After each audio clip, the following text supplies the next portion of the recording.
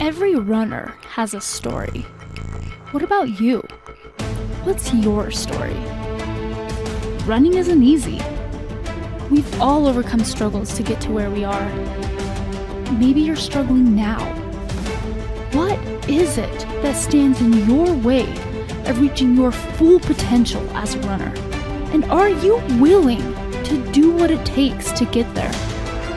If you're not sure, listen to this story about how this runner overcame an obstacle that seemed absolutely impossible.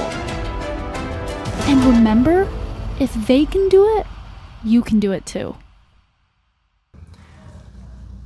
Hello and welcome to the Running Unbroken podcast. My name is Dr. Cameron Garber and I'm here with Marty Harward, our special guest today.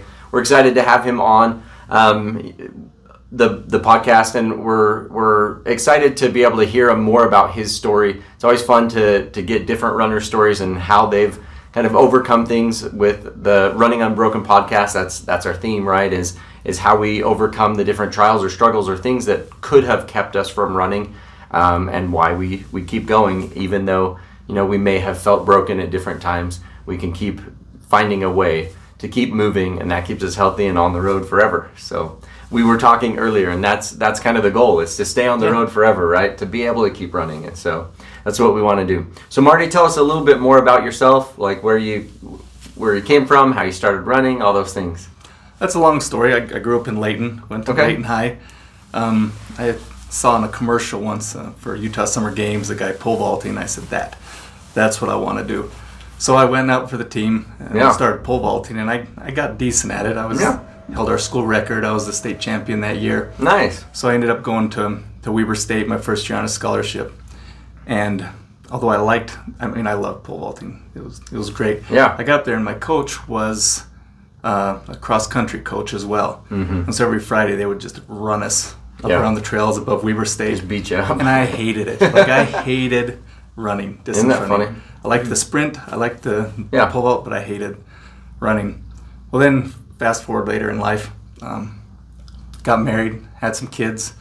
I ended up having quadruplet kids with my wife had quadruplets. I can't take any credit there. Right. In a couple of years after they were born, I just felt kind of stagnant. I thought I got to do something. Yeah. I always worked out, lifted, that kind of thing, but I needed to start moving. So I started running a little bit, got in a couple little 5Ks. I was talking to my brother-in-law once that was running, somebody's with me, and he wanted to do a 10K. I said, I can't go that far. I'm falling over the line at the end of a 10K. Yeah. He's like, you just slow down a little bit. So we started training for that. I did that, and I did a half marathon, and that was a big accomplishment for me going that far. I saw that as a bigger accomplishment than a lot of the things I did later in life, because it kind of springboarded me forward.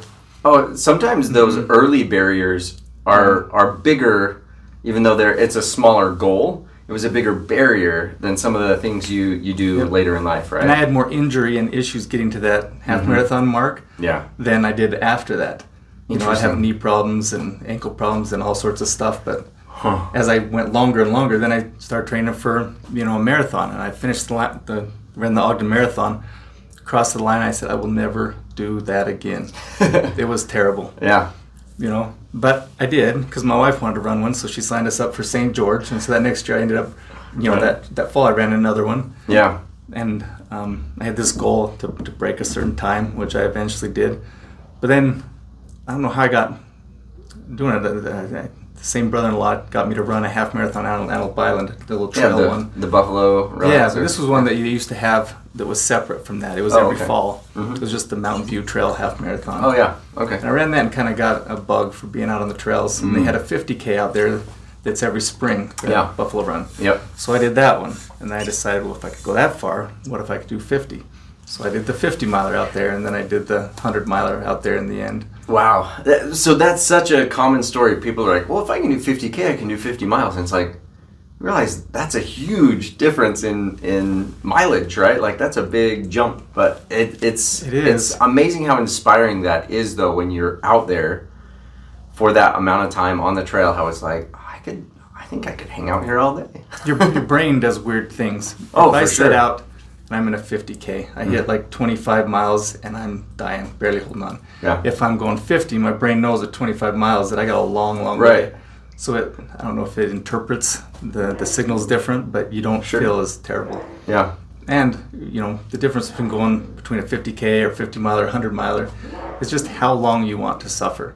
Because it really doesn't get any worse. As crappiest you feel in a 50K, you'll never feel crappier in a 100 miler. Right. You're just doing it for hours and hours and hours. It's just longer that you're commiserating, I guess, right? Yeah. Interesting. So you mentioned that you had some setbacks with that first half marathon. What types of stuff happened, and what kept you from just bailing on it altogether? I had a couple things that happened. I had some really bad knee pain that I could not get through. And every time I'd run, it would just shut down. I'd get like 3 miles and it'd shut down. And it took me a long time of kind of resting and just going easy to where I could get through that. And also when I do what back then was a long run for me, like 10 miles, right, I would be in the tank for like 3-4 days when I just had no energy. It just took it that much out of me, which is crazy to think because now a 10 miler is doesn't even affect me. Yeah, how much do you feel like part of what's allowed you to do more? I mean, obviously the consistency of doing it for several years built up that capacity to do it. But how much do you think that it was the mentality shift of instead of running as hard as I can every run? That was exactly it. Yeah. I used to train, and I'm a slow runner. Sure. Right? I was shooting when I was doing marathons, I was trying to break 4 hours. So I was trying to hold a 9-minute pace. Yeah. And I would go out there and train at 8, pull it back to like 8:20 from my long runs. Yeah. Like I had no idea what I was doing. Sure. I just felt that I ran at a comfortable pace, which was way, way faster than what I should have been doing. Right. I was probably into zone 3 the whole time there. And it was causing all sorts of problems. Yeah. Once I realized that if I'm shooting for a 9, I could slow all the way down to like a 9:45, a 10, plus on my long runs, take some walking breaks.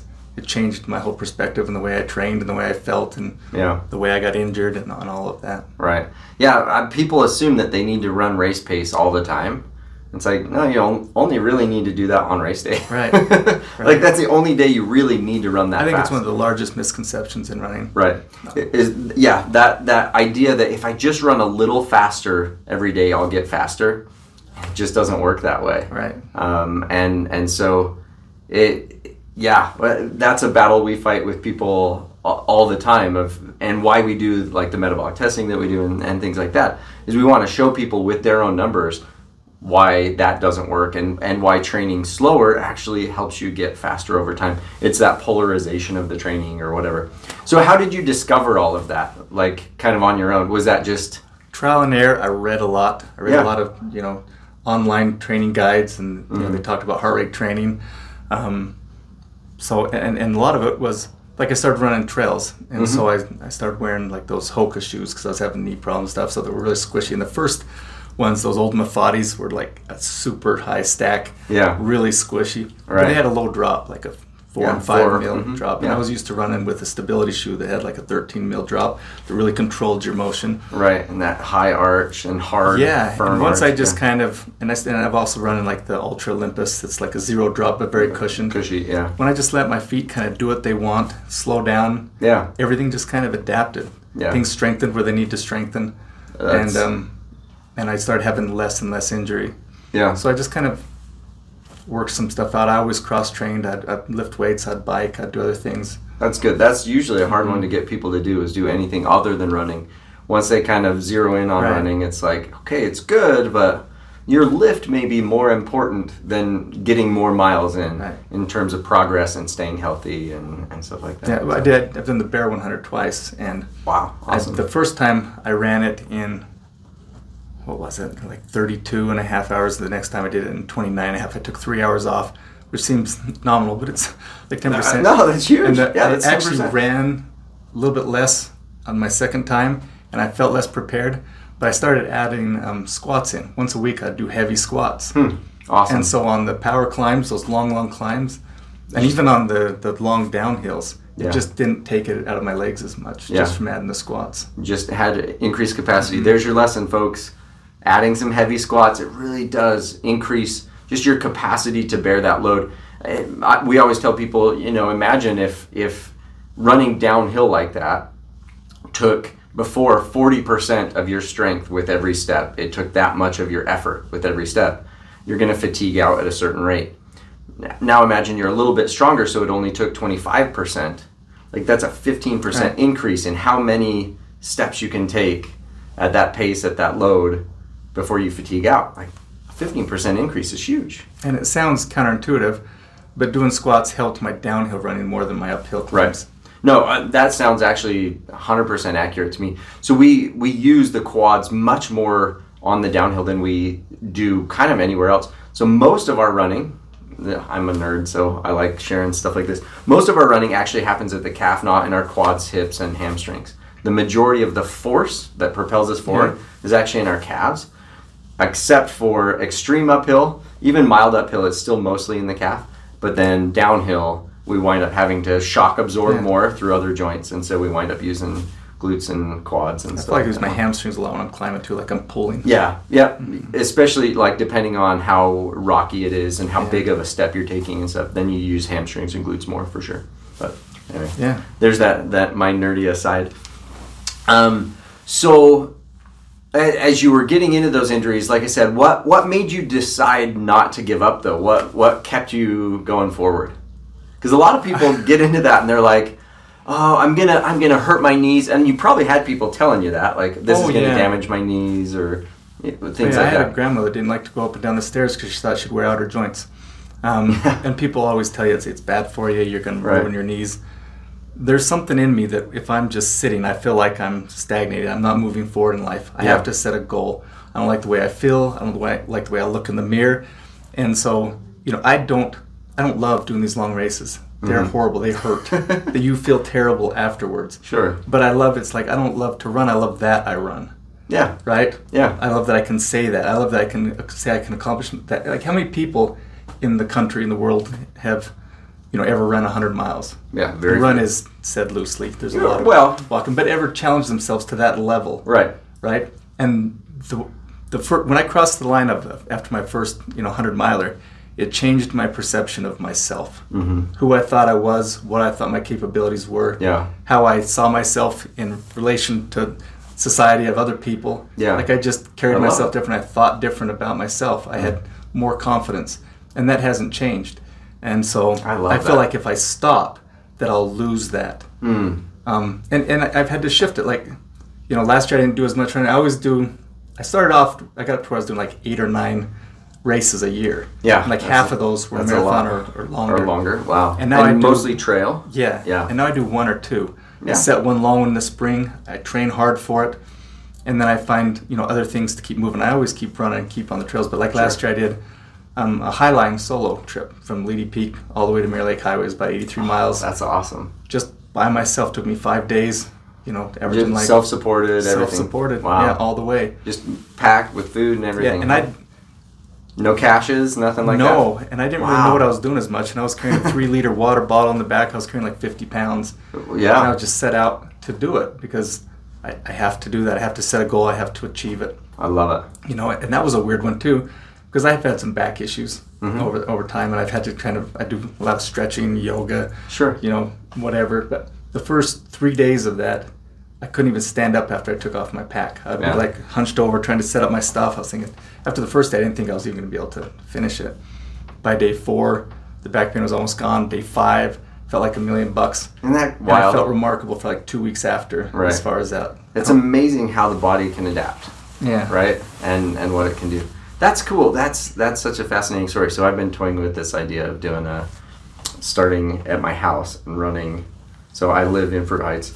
And running this big loop where I start heading north, go into Layton, go up the Great Western, hit the top, and go all the way from Francis Peak, camp overnight at Bountiful Peaks, and then do the rest into Salt Lake and down Immigration Canyon. Like just staying on the ridgeline the whole way. You should do it. I know. I turned 40 this year, and I'm like, I really want to do that. So you just gave me some inspiration to do that. I was gonna maybe even do it like a party where I meet people at Bountiful Peaks, and so people can either do the first half or the second half with me the next day and whatever. I just think it'd be fun to go get lost in the woods for a bit. I think so. I turned 50 this year, so I had a couple goals. Like the first one, I wanted to hit 50,000 feet of climb by my birthday, which was in April. I got like 77. My second is I'm going to do this 50-mile.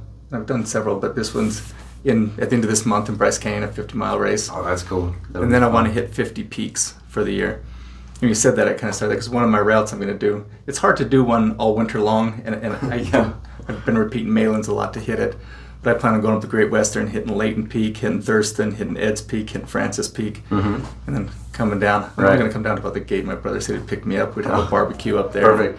So I want to go. I want to go to the steakhouse there in Immigration Canyon, and yeah, it's a nice one, and just celebrate. I don't know. I think that'd be fun. But yeah, that's a great route. I love that trail and everything. It's so pretty up there and stuff. So I thought it's in my backyard. Yeah. I should go conquer it again.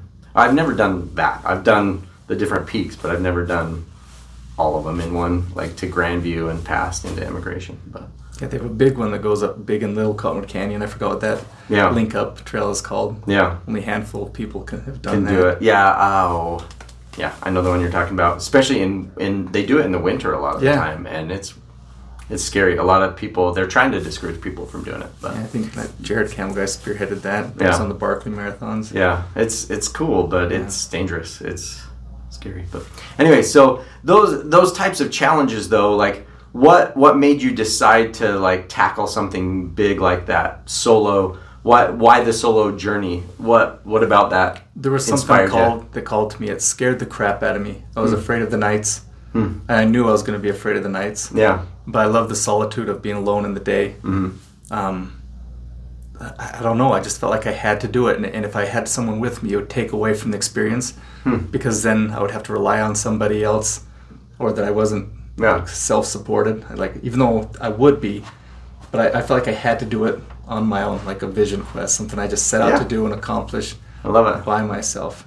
And I don't know why, because people would say, hey, do you want company? You want someone to go with you? And I said, no, I just want to just exist on my own out there. Yeah. Have you done pacers or other things like that when you've done? Oh, yeah. Yeah. Once you hit the 50-mile mark in 100, you can have pacers. Right. And once you hit like 40, 45, you're looking forward to meeting your pacer. Yeah. Oh, I'm sure. Having someone just being with you to keep you company, just talk you through the night. Because nights are brutal. Yeah. Oh. Everyone that I talk to. So I've never done one yet. It's in the works, but everyone that I've talked to said if you can just don't give up until you see sunrise. Like if you can just make it, you get super cold, you're so tired, you just want to lay down and curl up in a ball. Yeah. And they said if you can just wait till those first rays of sunlight, like it all gets better from there. When the sun goes down at first, especially if it's been a hot day, it's like a relief. Yeah. And the first couple hours, you're like, this is so much better. Awesome. I love it. Yeah. And then you hit like 2 a.m, and it's just dark. Right. And you're just out there on the trail in the middle of the night, just pushing, and you hurt, and every step hurts. Right. And your sweat gets cold and crusty, and Yeah, from 2 a.m. to about 6 a.m. is rough. Yeah. Yeah, that's everyone that I've talked to is like, just try to wait for those first rays of sunlight, and it'll be a whole different experience once that sun comes up. But that's cool. So what in the race, you mentioned that confidence that you get from it, that courage and whatever. How does that play out during the race? What are your running goals? Do you need help recovering from a running injury? Do you need help developing a training plan? Maybe you've never ran before and you just want to get started. Let us help you reach that big goal of yours. Here at Body Smart, we help runners maximize their performance and stay on the road. To learn more, ask questions, or to set up your first free appointment, go to bodysmartutah.com or call us at 801-479-4471. Where does that factor in? Well, it does. I've never not finished one, because if I set out, I'm going to do it. And I start slow. Yeah. Like I start and I'm 2/3 of the pack is in front of me. And then, I get to the end and I just keep on my pace, my nutrition, getting everything I need. And that last, 2 hours, I'm passing people left and right that passed me up front. I might even start last time I did the bear. Me and my sister ran it with me too. We got lost going up through the neighborhoods trying to find the starting point in Logan. Yeah. And we pulled into the parking lot as they were ringing the bell and everyone was running. So we started off in dead last place. Yeah. Like last. And that was my fastest one. That's awesome. Because I've gotten such, you get in that long Congo line going up the dry canyon there in Logan. Right. And I couldn't go fast. I couldn't go at the speed that I normally would. So I start off really slow. But a lot more gas in the tank. A lot more gas in the tank. Yeah. That's always my strategy. I just keep on my plan. Right. So I have confidence that I'm always going to finish. Yeah. I've been in the hurt long enough to know that I can do it. Yeah. So it's not a big deal. But I don't have confidence as far as competing. Sure. It's just more the accomplishment to me. More the journey, more the adventure. That's one of the things I love about racing. In the end, you're really competing against yourself. So even the Kipchoges of the world that are doing amazing things, he's really just competing against himself. Mm-hmm. If somebody else shows up that day that's close, that's great, but he knows within himself that he's just competing against himself. And I think that's true of pretty much every runner out there. And especially the successful ones, however you measure success, is that when you start competing with other people, that gets in your head and causes failure. But when you start competing with yourself, you can find that other gear, or you can dig deeper and figure it out, right? Yep. And I've learned that you cannot judge a book by their cover. No, you're standing at the starting line and you think you know who's going to be fast and who's going to be slow. You're wrong. You are dead wrong. Yeah, because mental toughness, especially at those distances, mental toughness. Mm-hmm. I was just reading an article actually the other day about, I can't remember if it was 175 or 185 miles, but at that point, women actually have a distinct advantage over men. And I would argue that's the mental toughness. That any physical, the Moab 240. Yeah, she's amazing. She beat everybody by a lot. Long hours. By an entire race length for other races, right? It's amazing how fast she was. But that's the thing, at those distances, it has less to do with how physically capable you are and more to do with your grit, or however you define that. Yeah. But that's amazing. I think that confidence that comes from physical activity and accomplishing something that's really hard. And that hard, started at a very different level for you when you first began, right? For sure. It was, a 5K was somewhat the same level of insurmountable initially. And then 10K was like, I don't know if I could do a 10K, but okay, I'll try it. And then half, and then next thing you know, you're running 100-mile races, right? Yeah, it's a weird perspective. People say to me all the time, well, 5K, that must be easy for you. Half marathon, that must be easy for you. I'm like, 5K is one of the hardest races out there still. Right. You're suffering the entire time if you're running it, to really run it, yeah. But I didn't even, when I first started running 5Ks, I really didn't even understand that the pace you run a 5K versus a marathon was that different. Yeah. That the strategy was that different. Right. I thought you just take off running and you run the distance. Right. And that seems so naive now. But right. No, even Kipchoge, so I saw an interview with him the other day that he said, I only run about 80% capacity on a marathon, which is wild to think about at his pace. But 80% is all he's doing, and he's winning everything, right? And so, and that's on race day. Mm-hmm. He's only running 80%. Most of his training runs, he's not even close to that, right? And so I think the difference of the different events and stuff like that definitely plays into it, and we don't always understand that. I think we think we just run as hard as we can for as long as we can until we run out of gas, and it forces us to slow down. We wait for that second wind and we try it again, and we wait for that third wind or whatever, and that usually isn't a good game plan. So when you say you have your plan in place and you stick to it, how do you game plan then for those ultra distances? I game plan on my long runs, just how I'm feeling, how many calories I need. I dial in my nutrition, what's working.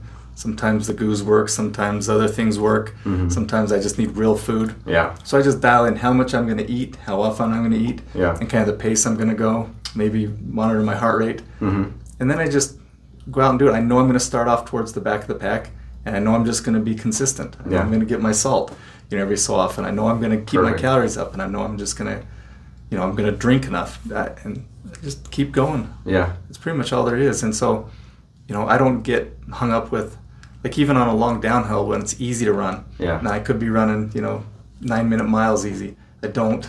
I'll run for a mile at 10 and a half, and then I'll walk. And I'm not going to push myself to where I burn up.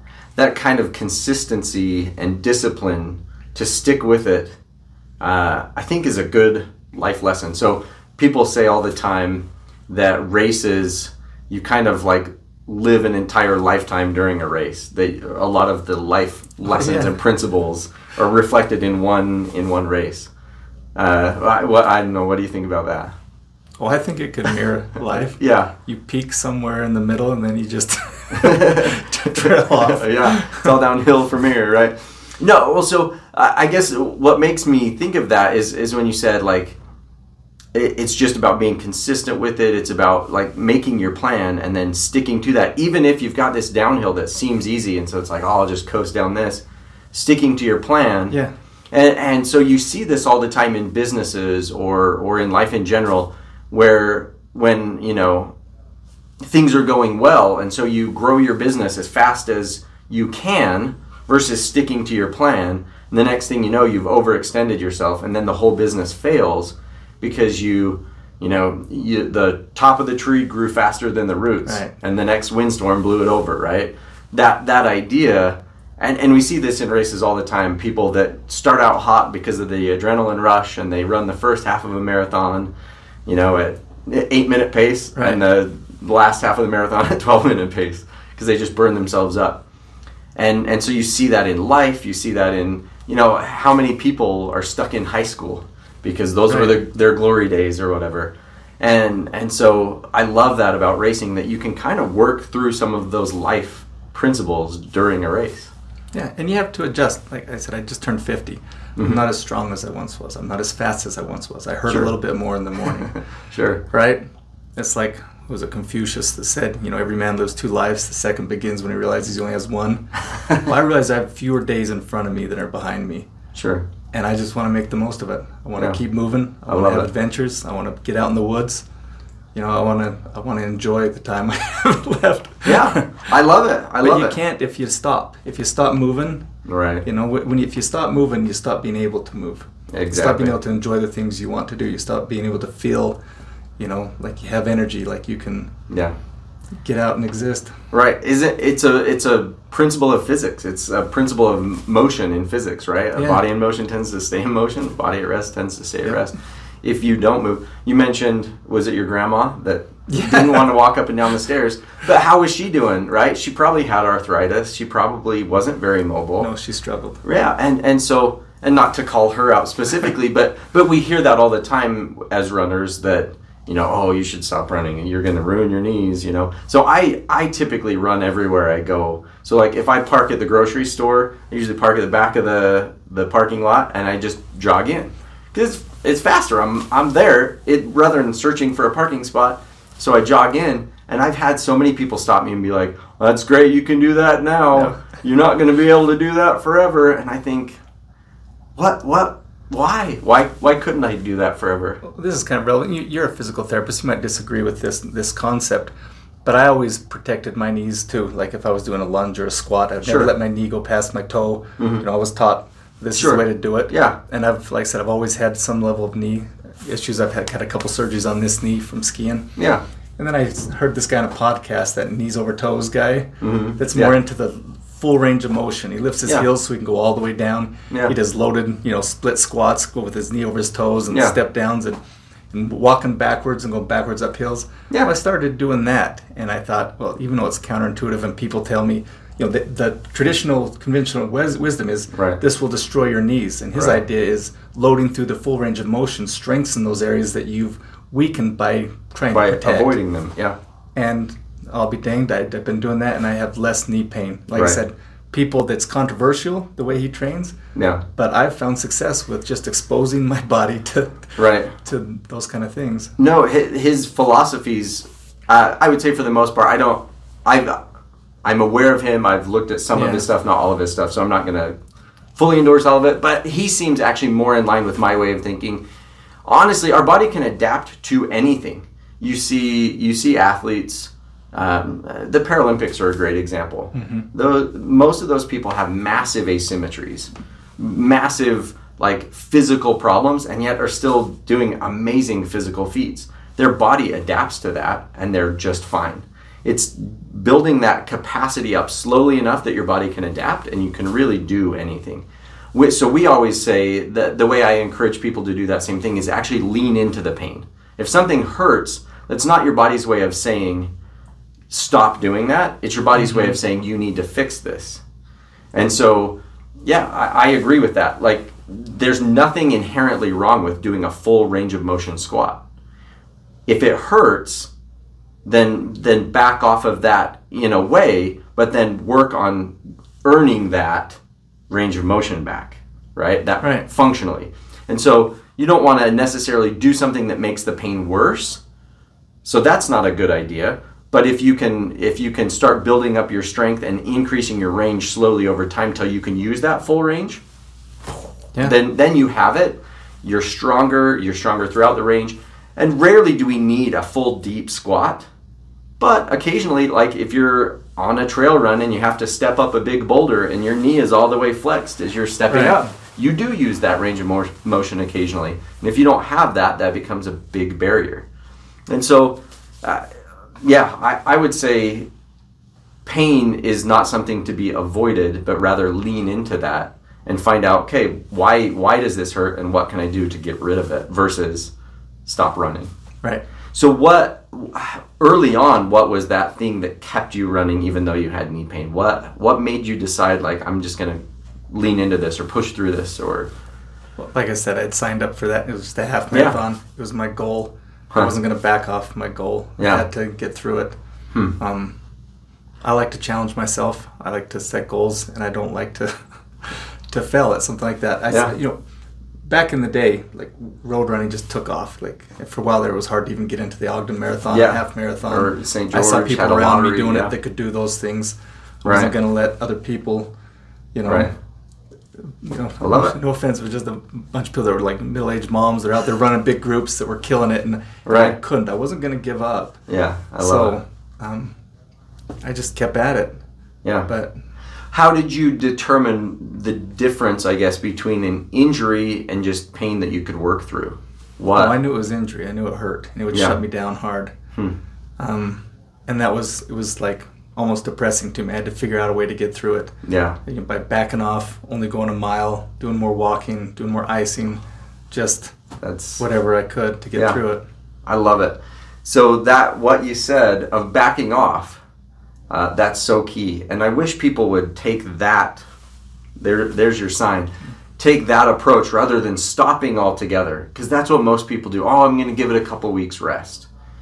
We don't heal very well when we rest. And so that approach of backing off and then building back up again, that's really the key. I went a month when I didn't run farther than 2 miles. Yeah. Trying to get through it. But you kept doing something most days? 3-4 times a week, Yeah. Awesome. I love that. That mentality is so great. Because all of us have excuses for why we should stop running. Everybody gets niggles, little pains, aches. It's just part of the running and life journey. My best friend's a trigger point massager, or those percussion massagers. Yeah. Yeah. And so, finding what works for you. And like I said, we preach leaning into the pain. Like, don't shy away from it. Figure it out. Lean into it. I agree. And work your way through it. And you'll do just fine. Because everything hurts, right? Especially at my age. That's not what you're doing. Like, if I'm just climbing up, like, I've got that peak goal. Yeah. Halfway up, you hurt. Mm-hmm. I did Mount Ogden a couple weeks ago, and I skinned up to the top, and then I was going to go just sit on the peak. And it had snowed, and they hadn't groomed it because the ski resort was closed. Yeah. And I got there, and it was hard. And I was having, like, hip flexor pain, and I was having back pain and everything. I had to tell myself, it's supposed to be hard. There'd be no value in this if it didn't hurt, if it wasn't hard. Well, there'd be 300 other people up there with you. Right. Yeah. It's supposed to be hard. Yeah. And just because something hurts or is hard, you can't give up. Mm-hmm. Well, just because it hurts and is hard doesn't mean it's bad for you. No. Right? It's a good thing. That's what builds strength.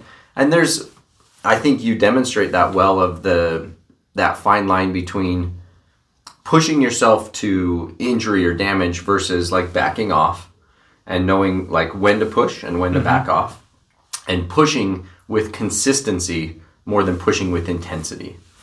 Would you say that that's kind of your superpower? I don't do much with intensity anymore. Sure. Okay. It's all just consistency. Yeah. We preach that every day that consistency beats intensity. How have you been able to stay so consistent? What drives that consistency in your life? I don't know. I think it's personality. It's routine. Sure. Okay. Yeah. Once you build a routine, I've got a little gym in my basement. I work out there. Mm-hmm. I would say a big part of it is maybe the social aspect. Mm-hmm. I'll sign up for a race with some friends. I've got family members that do it. When I first started doing this, I would go out there and run all my trail, runs alone because nobody wanted to do that. And I started getting people to come on some of the shorter ones, and some people signed up for 50K with me. And before long, I had, a brother, sister, in-laws, cousins, like a pretty decent-sized group. Yeah, going out and running some of these things. That's awesome. We went down to Bryce Canyon for one year, and we had people doing the 50K. We had people doing the 50-miler, and we had probably a group of over 20 people. That's awesome. Down there, and it just makes it fun. And when you can train with people, hold each other accountable. Oh, for sure. And if you tell people your goals, like people probably, if they heard this, are like, yeah, I've heard that a million times. Because I tell people my goals because it holds me accountable. Yeah. If someone knows I'm doing something, I can't not do it. Yeah. I love it. Yeah, agreed. And the more you talk about it, the more you put it in your own head too, that like, this is what I'm doing. Like, I'm going after this. I love it. And so that reinforces that. So the consistency aspect, when you've had big hiccups, I'm sure there have been life changes, job changes or, family situation changes or other things like that throughout your life that have messed with the schedule and your time to get out and run. How have you battled those types of things? Well, I realize that this is my therapy. That's how I deal with those kind of things. Yeah, for sure. To break away, to get away, to go on a trail, to be out in the woods by yourself. That's how I deal with it. So it's not, when I go through those kind of things, it almost pushes me more to get out. To figure it out. Mm-hmm. I love it. That's a big barrier for a lot of people is when that schedule shifts, when life changes, which is kind of one of the only constants is that there will be changes. It's hard to kind of relearn their new pattern. So that's awesome that is something that kind of drives you to figure it out. It happens. There's been lots of times when I'll go like 2 or 3 months without running, without getting out. And it's just like a call that says you have to get back out there. Yeah. You don't like how you feel. You don't like how you look. Everything changes. You're not sleeping as well. Yeah. And something just calls to you and says, you got to make a change. Get back at it. Mm-hmm. Yeah. That's awesome. That's really where we grow is through the consistency of it. And so kudos to you for figuring that out and figuring out how to do that and be consistent with it. So if you were to say kind of your resume of running, how many of races and other things like that? I keep everything on a spreadsheet at home. Oh, do you? Okay. I think I have 87 races I've documented. Wow. It's not all of them. I missed a few, but that's most of them. Awesome. Over 3 dozen, maybe 38, 39 have been in the marathon or longer distance up to 100 milers. I've done probably 8 50Ks, 6 50 milers, and 3 100 milers. I've done a bunch of adventure runs like cool. Like a Zion Traverse from the east to the west. Mm-hmm. I've done what is it, Kings Peak in a day a couple times. I've done some weird runs, like I've done a snowshoe marathon. Oh, you won that one. I won that one. There was only 8 people that showed up. It was an interesting day, but I won it. You won it. I display that trophy proudly on our entertainment center. My wife always tries to move it, and I put it back. So it's my trophy. It's a prestigious award. All right, that's awesome. I've done a couple indoor marathons on that track down in Kearns when they do that New Year's resolution, whatever it is. Yeah. So I just tried different stuff. That's a lot of left-hand turns. Well, you said they switch directions, is that right? Yeah, it's a lot, though. Yeah, it's a lot. Running indoors is tough. I've tried it a couple of times just for workouts. It's harder than you think. It's tough. Yeah, that's why I like the trail so much, is because the terrain change and things. So yeah, indoor is hard. Well, cool. So it's been fun to kind of hear your story and learn more about what kind of drives you and what keeps you moving and running. So you mentioned your wife and stuff. How does that work with family and that support and that time that it takes to train and everything? How do they support you in that, and how do they play into all of that? Well, my wife goes out on most of my runs with me. Does she? Mm-hmm. That's awesome. She doesn't sign up for. She's done a couple 50-milers. She's done a lot of marathons. Yeah. And so if I'm going out on a long run on a weekend that's less than, say, like 14 miles, she joins me. She goes. That's awesome. Every Wednesday we hit Malin's together, so it hasn't been difficult. That's awesome. Like I said, we had the kids, and as soon as they got old enough that we could get out of the house together, it was kind of like our thing. Your date night. Yeah. So it hasn't been hard to manage. I mean, That's at awesome. first when they're younger, I had a little bit of guilt. I had to balance my own ambition versus how much time I was spending at home. Yeah. But then I realized that I have to develop me to be a decent dad too. Yeah. To be good, I have to feel good about myself. Right. I have to be healthy. Like I want to stick around as long as I can, and so to do that, I have to. Right. I want to be able to keep up with my kids. Yeah. and honestly, I want to model to them that you can do hard things, and model to them that active lifestyle is so important because it preserves your ability to do all the things. Yeah, I feel like I'm just an average Joe, and so if I can show my kids that I can succeed at some things, to do some hard things, to push myself. Well, and the average Joe is still capable of doing a whole lot of cool things, right? Yeah, that's awesome. I love it. Well, so if somebody wanted to follow kind of you and your running journey, what's the best way that they could follow you? I've got an Instagram page out there. It's just a Relentless Wanderer. Relentless Wanderer. It's not the one I chose. I wanted some more introspective, wandering type of thing, but my wife said, "No, you're relentless." That's a good quality to have. I love it. So that's what we kind of came up with. Okay, the Relentless Wanderer. Okay, awesome. And mostly it's just sceneries. Usually I don't like to be in any of my pictures because I'm not a very good subject. Yeah. Photograph one. I love it. But the pretty scenery and some, you get to see amazing things with trail running that you never see staying in bed. I love the adventure. Yeah. Well, cool. Thanks so much for joining us. A lot of lessons learned and nuggets from hearing your story. So thanks so much for joining us on the Running Unbroken podcast. Make sure to join us on the next one. And make sure to like, follow, subscribe, join, all those things so you can catch us on the next episode. Thanks for listening to Running Unbroken. Don't forget to follow us on Facebook and Instagram. And reach out if you or someone you know has a story to share.